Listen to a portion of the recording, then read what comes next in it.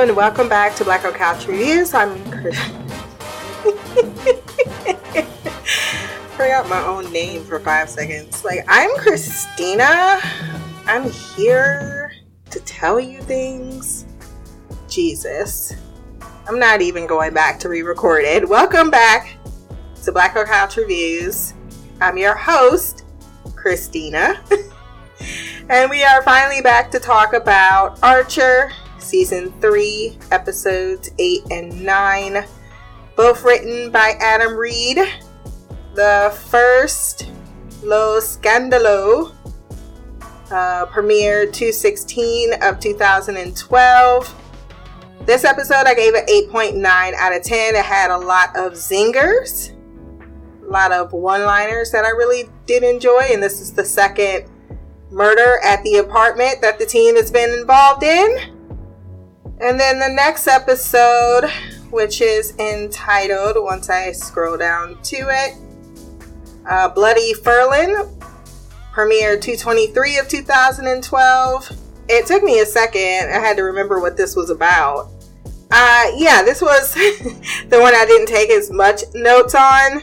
It wasn't bad. I gave it 8.3 out of 10. I just wasn't particularly really into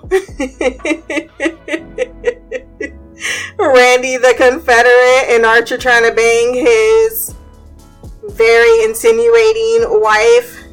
It's like, okay.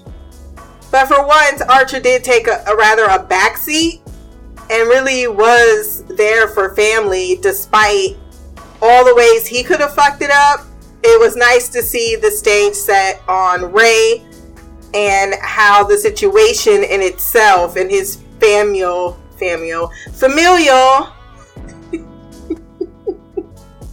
duties conflicted as everything was going down. So let's go back to the first episode. I have notes on 2 pages because I started on one computer and I ended on another, so bear with me. Mallory sits shaken with her silencer weapon when Archer and Lana show up after she calls them to the scene of a bizarre crime. As she is in a trench coat and there is a man in full latex zentai with holes in his chest.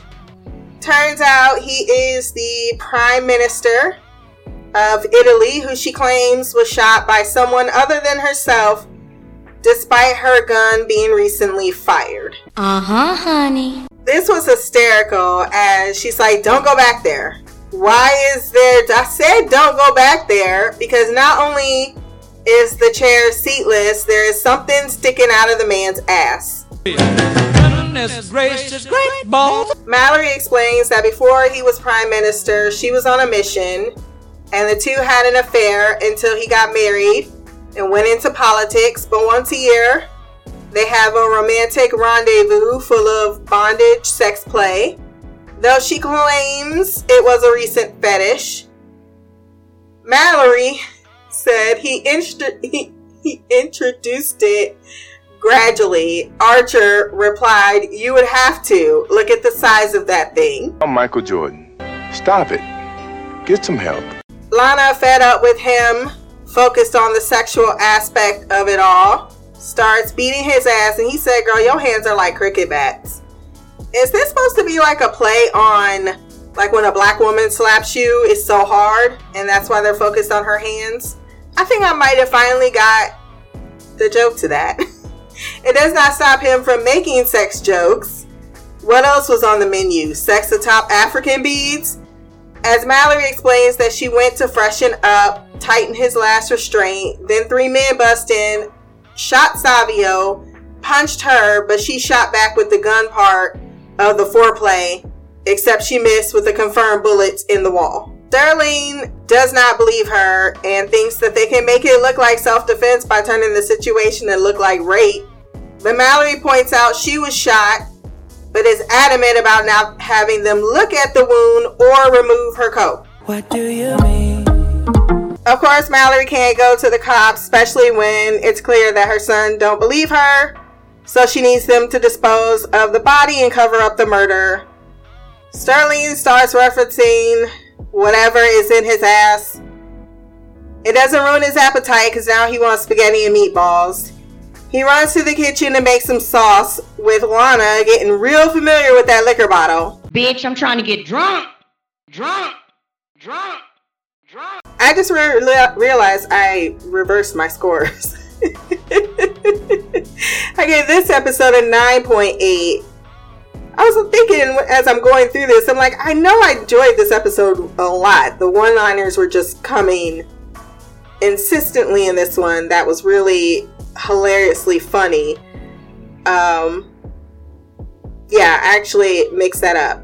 I gave this episode a 9.8, and I gave that next episode an 8.9. Clearly I need to write my notes a lot better. They need to get rid of this body, and Archer's idea is Lana's with overalls. But then what? I love how they mimic Woodhouse. I shall fetch a rug. But how are you going to get it out of the building without anyone noticing? Maybe they can go through the basement, but nope, because the super leaves his door open to have Cabbage wafting through the halls. I hate people who, like, I know, it's your right. I just can't stand the smell of disgusting meshing. That's why you don't do apartment living, though. That's kind of the point. So if you don't want that life, time to get a house. I gotta pick my battles. She also gave the man a potato for 3 years straight because the Irish were neutral in World War II. That's a fact. Mallory suggests cutting up the body with both not down for that, so Archer calls Krieger. Ready and waiting. I was laughing so hard at Krieger. He came in, he had all the gear. He was so excited. I like my coffee like I like my women, black, bitter, preferably well trade. He put on his mask and said thank you. He was even taking selfie pictures. And then Mallory asks, is Krieger hard at work? He might well be. Krieger called over the rest of the drones with false promises of a surprise party as they can each discreetly drop the packages all over the city. And on the map, it will make a smiley face. He had thought this shit out like he has been waiting for the opportunity. He was the star of this episode, I swear. A detective then shows up on a tip that the Italian prime minister was dead, and everyone is able to play it off with Lana dressed as a maid called Carpiana. No, wait, it's Carpania. And they found all of these clothes in Mallory's closet. She's like, you look ridiculous in that. Why do you have this? Well, I don't know what was going on with Cheryl. Just couldn't talk her normal. She's like, we're going to look like rich people. You have Pam with the glove. He searches the whole entire place except for that bathroom he missed. Krieger comes out having done his job without mess and even making it, and he probably really did take a dump afterwards. He probably chopped at that body so quick. Sending the detective on his way with Mallory blaming the super and telling them to get out of her clothes and get the fuck out with a package. Krieger kept the souvenir. She's like, oh, Krieger, by the way, he's like, found it. Can I keep it? And told Mallory not to ask about what happened to the body, but she probably needs to wash her lips after his fingers been on it. Lana is still mad at Archer for calling her a sullen wench, but she points out that his mom was clearly lying about the murder because if you count the bullets, they all come back to her gun. All 7 bullets still come back to her. Then she tipped off the cops so that they would never come searching again because clearly she had a guest or had a party that day. She set the whole shit up because she's had this 35-year-old vendetta waiting for the chance to kill him. And since the sex was so good, there was no rush. But then he started getting weird. And the operation that he had killed in the operation may have been Archer's father. So the sex with him was so good, you couldn't avenge the possible father of your child. I laughed that he died telling her she was a whore, basically. Turns out she was naked under that trench coat, and I'm not sure why nobody called it out sooner. Let's go to the next episode. Lana and Archer are on a mission, arguing as always because the alarm sensors have went off at ISIS. When they go in, though, Ray clearly is not in a wheelchair, and he's stealing shit. Yeah.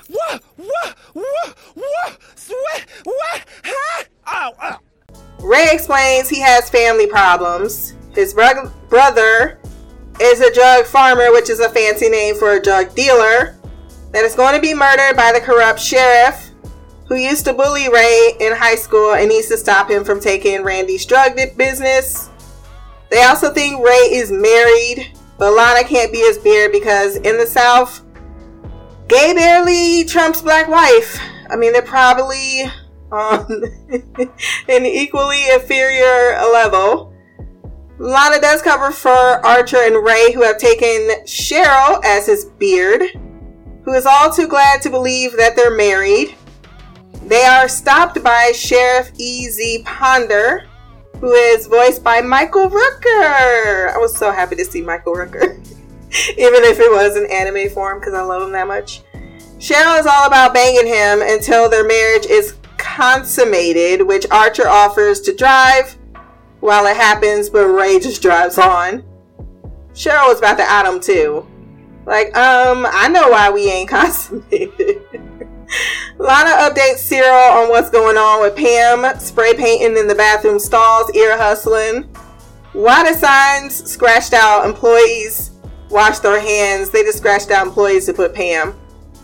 It would be rude not to eat her pie that is warm and moist, but hopefully not flaky, is how Archer makes his decisions, or bases his decisions, when it comes to possibly being involved in something that doesn't seem up and up and banking his brother's wife. I also like the little touch that Archer can't handle moonshine, even though he's an alcoholic. Like, I don't even drink the way those motherfuckers drink. Is that a Confederate flag on the refrigerator? Because that's the Confederate flag on the refrigerator. Randy tells Ray he would rather die than live in New York City with all the you-know-whats. That's racist! While Lana, back at ISIS, covering with Mallory, now has to rope Krieger into the cover-up because they're like, oh, it was a worse breach than we thought, and you know, we're working on it real hard. Archer's in the field. Randy is fighting the obesity epidemic by selling weed. He also wants to have sex with Cheryl, so will allow Archer to sleep with his wife if he can distract Ray. Krieger is distracting Mallory, breaking up the mainframe, as she traded Pam to fight his bum shock fights that involve shocking and not just homeless bums. Archer explains what is really happening with the open marriage to Ray. Cheryl is shaving the rooster that she immediately killed when someone asked about fried chicken and doesn't know how to pluck, so she's really sitting there shaving it. Shots are fired in the house due to the promises of coitus, causing Randy to accuse Ray of abandoning him. So Archer tells him he's a secret agent to save face. And the two reconcile despite him being a racist, homophobic drug dealer that insists he is farming. A shootout ensues with Archer useless on the moonshine with the sheriff, and Ray being told this is all about his refusal of arrest to quit the drug dealing business and not a takeover. He tells him life is hard, but shit, you gotta do it. So he turns on his bro because he says, I can't do a real job. I just can't. He said, I came to him as a man of God. I came to him as a friend. Now I gotta come to him as the law. Pam cannot hold water and tells Mallory everything. I laughed that we never saw. She's just like, Lana. Lana's like, deuces. Cheryl pretends her and Archer were hostages. Janelle's like, you lying ass bitch. She's just mad because I slept with her husband. And they will be going to jail forever, with the sheriff not being serious about him getting probation for all his crimes. Then he gives Ray a look that says, you can get some. Ray's like, should I just call 911? Oh, if I ever dated a cop, that is a line I need to drop. Should I just call 911? Archer's mad because he ain't getting none. Nada. Zip zero. Stingy with De Niro. He got a headache though. He's like, do I still have cancer? Oh, these are two very hilarious episodes back to back. So really enjoyed them. No feedback this week. I'm going to be catching up all weekend. Had a bit of life happening. So if you want to send feedback for our next episode, blackgirlcouch@gmail.com. You can leave a comment below on this podcast. My social media will be there as well. Remember to like, share, subscribe. Until next time, peace, hair grease, and Black Girl Magic.